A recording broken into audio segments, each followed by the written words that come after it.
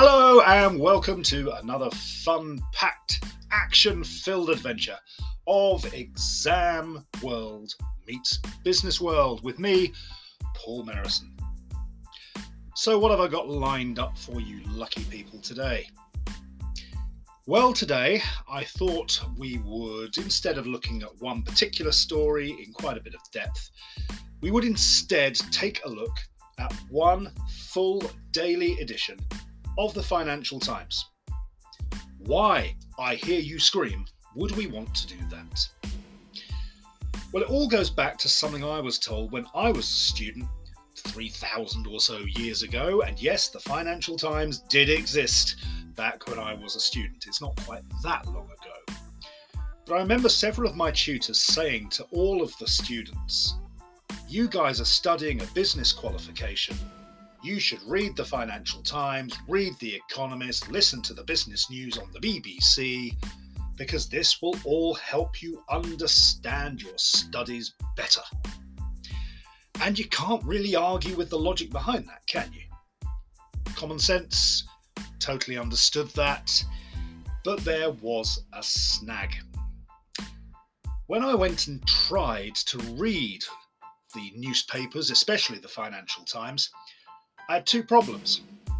Number one, I couldn't work out which articles I should be reading and which articles weren't going to help. And secondly, when I tried reading the articles, I often didn't have the greatest idea of what was going on. The problem, of course, is those articles are being told for a wider business audience. They're not being framed in student language. So about 15 years ago, I had the idea of producing my own newspaper where I would retell the news in student-focused, exam-focused language. So that's what I'm going to do today. I have with me here my companion for this little exercise. Honestly, a real newspaper is in my hand. It is the Financial Times from the 27th of January 2023. Why that date? Nothing really significant. It just so happened I had to get on an aeroplane on that day. I was at the airport. I saw a free copy of the Financial Times, thought I'll grab that for the flight, and hence I have a copy of it. So if we're going to go through one, we might as well go through the one that I've already got. So I'm going to take you through the Financial Times. I'm not going to read every article. That is not the point. In fact, I'm going to start by telling you the things that are best avoided, the sort of subject matter that's unlikely to help you much in whatever professional exams you're trying to pass. I wouldn't bother reading articles about war, about the economy, about foreign exchange movements, what's happening with the pound and the dollar. Everyone now wants to go and invest in gold instead. Well, it's all thrilling stuff, but probably not going to help much with exams.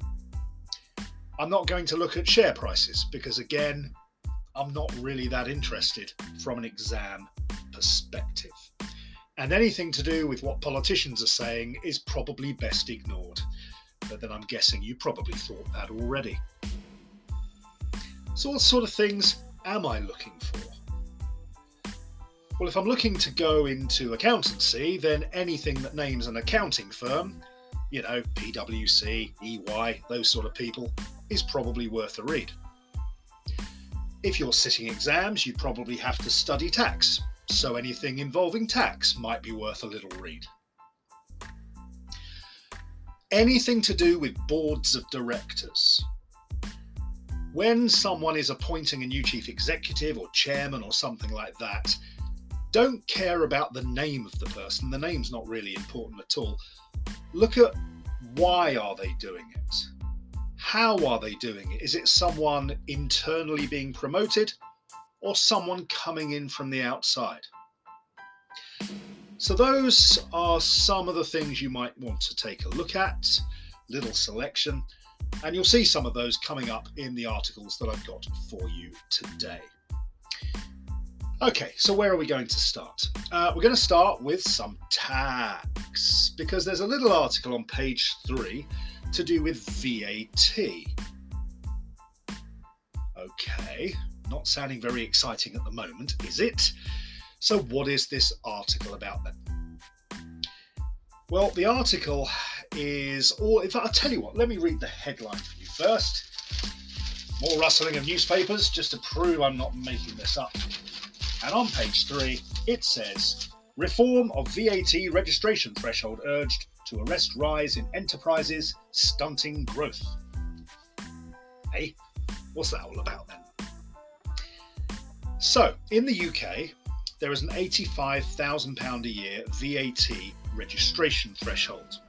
In other words, if your annual revenue as a company, as a trader, is above 85,000, you are required to register for VAT. Now, ignoring for the moment the pluses and minuses of your cash flow, this is going to create some additional administrative burden.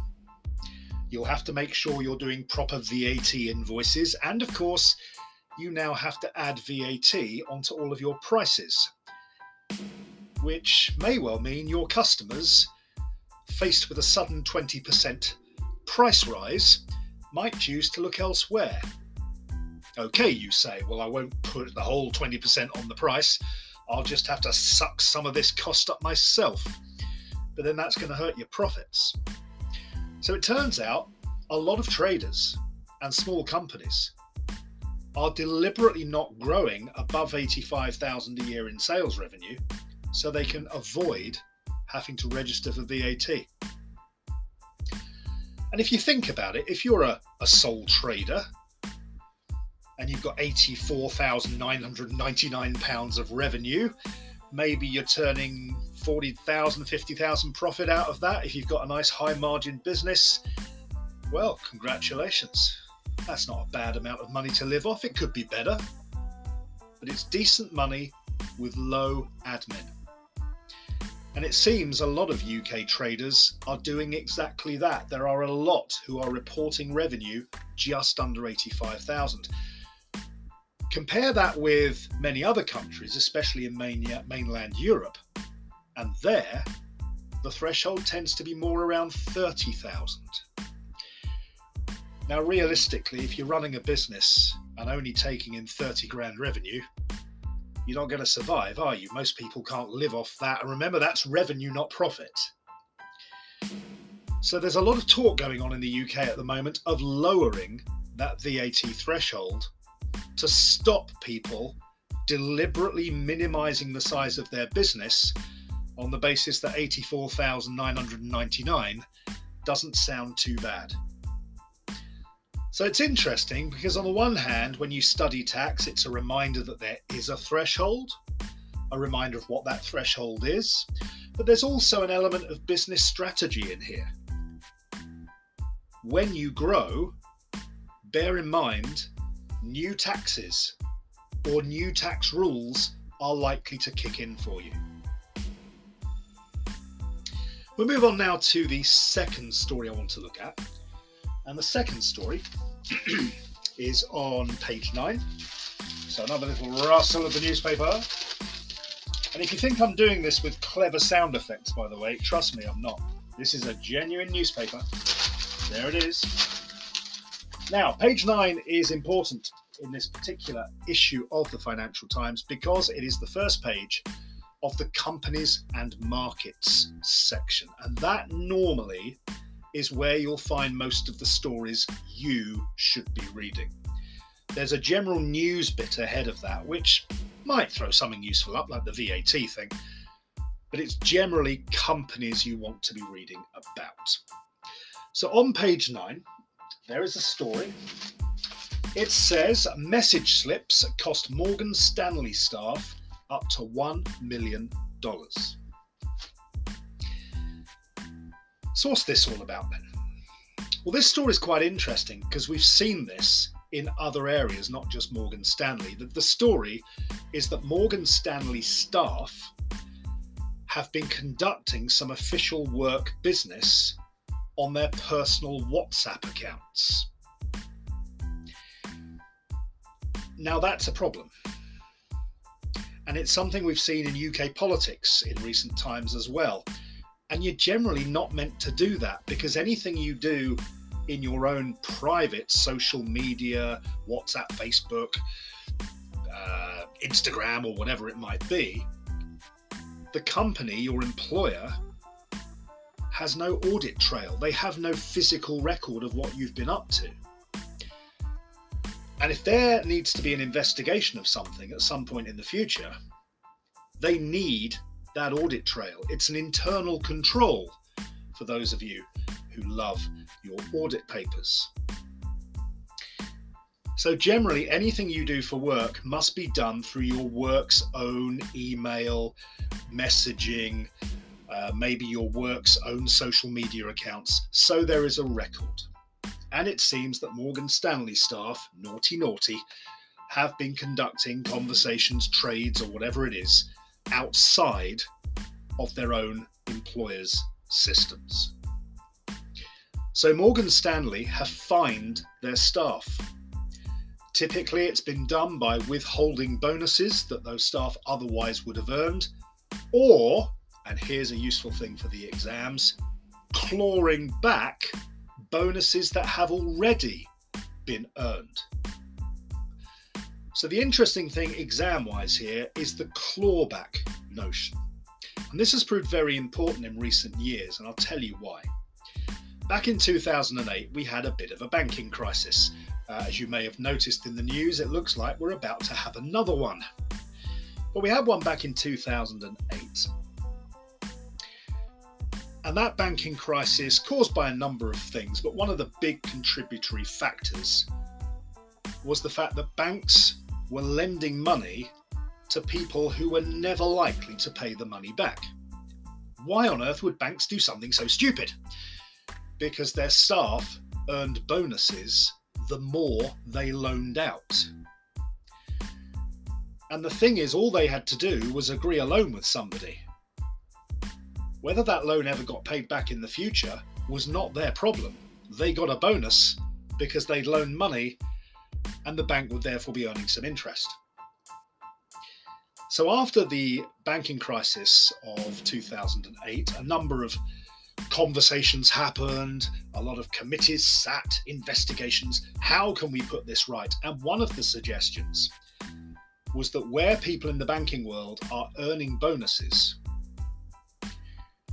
but we don't yet know, without waiting a few years, whether they've earned those bonuses ethically, legally, or whatever, maybe we should put a clawback into the bonus agreement so that if it turns out in the future that bonus was earned in a manner which was not conducive to a profitable business, let's say, the bank could get the bonus back again. And after the banking crisis in 2008, a number of banks did try to get bonuses back, multi-million-pound bonuses from staff who'd been paid them, and the staff refused to pay, and when it went to court, the staff won, because there was nothing in the bonus agreement saying it could be got back. So clawbacks are a very sensible corporate governance measure. If you're going to reward people with large amounts of bonuses, salaries, anything really, you might want to put something in their contract that says, I don't know, for up to 5 years afterwards, if we discover you've earned that bonus by doing things which breach company policy or were unethical or just plain stupid, we have the right to get the bonus back. Interesting. Okay, turning the page again. Over we go to page number 10. And at the top of page number 10, EY. Well, if you're training to become an accountant, I'd imagine you know who EY are. And EY, formerly known as Ernst & Young, these days everybody is just initials, it seems. So EY Germany are suffering job cuts in Wirecard fallout. So what's this all about then? Well, nice and simple, really. A company called Wirecard, who were audited by Ernst & Young, German company, suffered a massive fraud And because EY, it seems, didn't spot any of the naughty behaviour going on, EY's reputation in Germany has taken a bit of a hit. And as a result, several audit clients are ditching EY. And that, of course, means that EY don't need as many staff as they had in the past, and therefore they are cutting places. So what's the key learning point here? Well, we could look at the Wirecard fraud and try and understand how that fraud happened, lessons to be learned. But to be honest, I find with most frauds, there's not much point looking into it. It almost seems to be the case that someone who's got quite a lot of authority, directors or senior managers at the very least, have used their authority to bypass controls, alter documentation, do naughty things, and because they're senior, they tend to get away with it for quite a long period of time. The reason I'm raising this story is it demonstrates the importance of reputation when you're a professional. People want to trust professionals. The moment your reputation is cast into doubt, you have got a big problem. And this is a key theme behind the importance of quality management, quality control of audit work. So if you're sitting the audit and assurance or advanced audit and assurance paper, this is a very important story for you. It shows you that where there is even a sniff of bad quality auditing, and we don't know if there was bad quality auditing, EY might have done nothing wrong. But because there's been a big fraud and because it looks like EY didn't spot it, the damage is already done. And that creates a big, longer-term headache for EY. There's every chance that they're going to get fined for their work on Wirecard, maybe even something worse. But the fact is, the bigger damage is the big loss of clients they're going to have. Because think about it, why do companies care about which audit firm checks their accounts? Because they want their accounts to be believed by shareholders. And if people see the name of a firm on there that they don't trust, what's the point in having the audit? Also on page 10, we have another story down at the bottom of the page involving a company called Capital Group. So what have Capital Group been up to then? Well, Capital Group are replacing their executive chair. Now, I don't care who the people are, that doesn't really matter. Don't care about the names, but they are replacing their executive chair. Well, firstly, what is an executive chair? Well, this is very common in the US, where the chairman of the board is also the chief executive. So they do both. And as students of corporate governance will know, that in many parts of the world is considered a bad idea because it means one person is both running the company and running the board. A lot of power in one person's hands. So a good example of not splitting the roles, except Capital Group are taking this opportunity to divide the role into two, chairman and chief executive. Hooray, you think? Well done them, good corporate governance. Yeah, well, don't rush to applaud them because the chairman who is taking over still has an executive role. They're dividing the job up, but the new chairman will not be independent, as a chairman is meant to be. A chairman shouldn't have any executive role within a company. They should just be there to oversee the board. So they're splitting the role up, maybe due to workload, but they're not really improving the corporate governance as much as they could have done.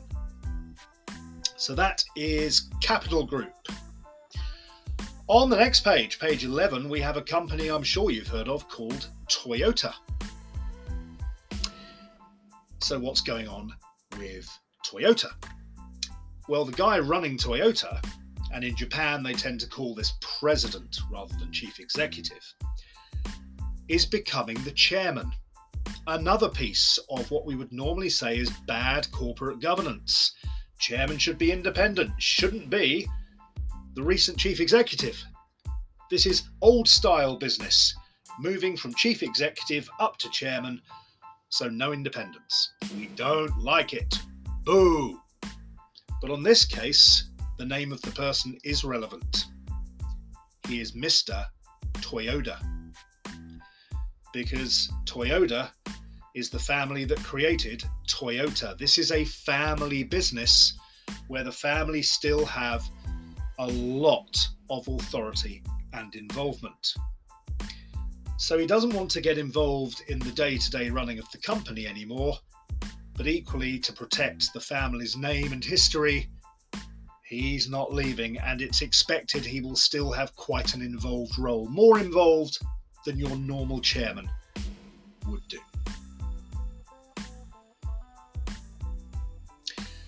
So, good example there of another piece of bad corporate governance. But why is there bad corporate governance? Because it's a family company, and typically family-dominated companies put the family ahead of other matters, and therefore don't like complying with corporate governance too much because it tends to reduce the family's involvement and authority.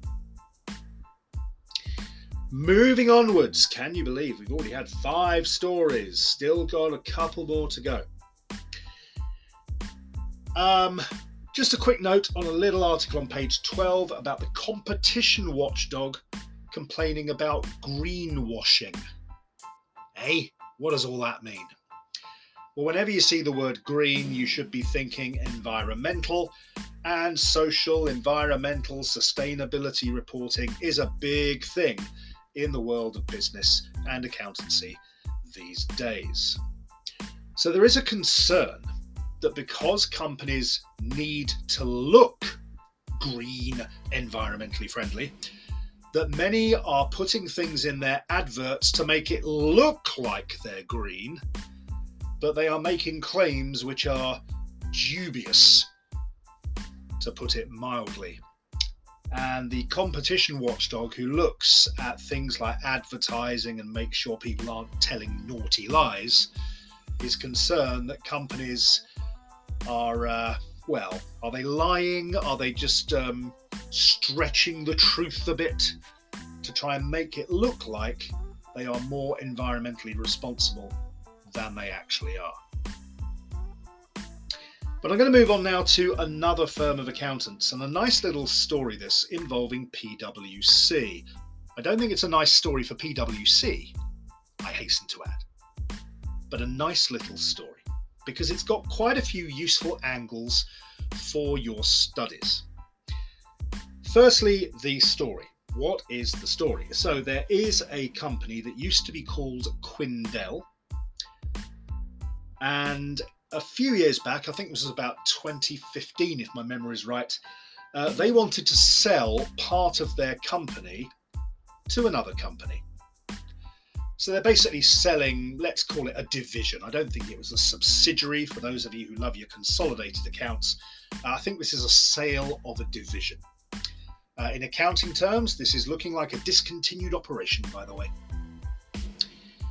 Anyway, they were negotiating with the buyer, a company called Slater and Gordon. And originally, the price they were looking to sell for was about 700 million. So this is a big deal.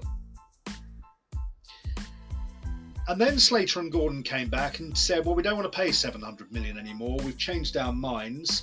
We want to pay 637 million, 73 million pounds less. Well, Quindel wanted to sell, a bit upset about the lower price, but they agreed the price and they sold. But they then discovered that someone from PwC were advising Quindel, someone from PwC had had a conversation with someone from the bank who were representing Slater and Gordon, the buying company, and the allegation is that PwC told them certain things about Quindel that made the buying company think, uh-oh, this is not as good as we thought it was, and hence they used that information to reduce their bid because they didn't want to pay such a high price anymore. So Quindel are suing PwC for breach of confidentiality because you can't go telling information about your client to other parties. You're not meant to do that. Now that's one angle to the story, and if it turns out this is true, and Quindel, by the way, are suing, I think, for 73 million, the gap between the price they were originally agreeing and the lower price they ended up getting. So they're suing PwC for that 73 million, and if it is proven that PwC had that conversation, well, clearly that's a breach of confidentiality, and I'd imagine PwC will find themselves in a spot of bother. Now, I should warn you, whenever accountancy firms end up with cases like this, the moment there's a little hint that there's a reasonable chance they might lose, everything tends to go quiet, and it turns out they've done a deal behind closed doors and we'll never find out what actually happened. Some sort of settlement will probably happen, if PwC are guilty and know that. But what makes this story even more interesting to me is what happened next. Because after Slater and Gordon bought this bit of Quindel for £637 million, very shortly afterwards, they did something that accounting students will hopefully be well aware of. They did an impairment review into the division they bought. And to their horror, it turned out to look absolutely awful. And of that 637 million, they wrote off, they impaired 558 million. Meaning by my maths, there's only 79 million left. So massive impairment review. Now just look at the, I don't know, would we call this irony or just utter madness of this situation? Quindel sold a business for 637 million, which apparently is only worth 79 million. And they're complaining? And now they want to sue PwC for another 73 million? I can't help feeling that looks a little bit on the greedy side. And if they have genuinely sold a division that was massively overvalued and the buyer didn't realise until it was too late, I think if I was Quindel, I'd be walking away very quickly from this situation and thanking my lucky stars I got away with it. So a nice story there with a bit of ethics, confidentiality, and potential breach of that confidentiality. Quindel are claiming they lost out as a result, and I suppose they did. They could have got away with even more ludicrous behaviour and sold a £79 million business for 700 million. But also a nice bit of accounting in there as well, because as we know, when you buy things and there's goodwill, you need to do an annual impairment review. Or if performance is not what you were hoping, you do an impairment review anyway. And that's what's happened here, and a massive write-off for Slater and Gordon. So that's it for today's episode. Thank you very much for listening, and I hope you found it useful and realised that from just one daily edition of the Financial Times, so many stories can be of relevance to your studies. The key is to practice reading them. Put a bit of time in, and when you're reading the stuff, don't focus so much on the individual personalities, but try and think, where does this fit into my studies? Is this corporate governance? Is it audit quality? Is it business strategy? Is it tax? And think a bit while you're reading it. See you again for the next episode of Exam World Meets Business World.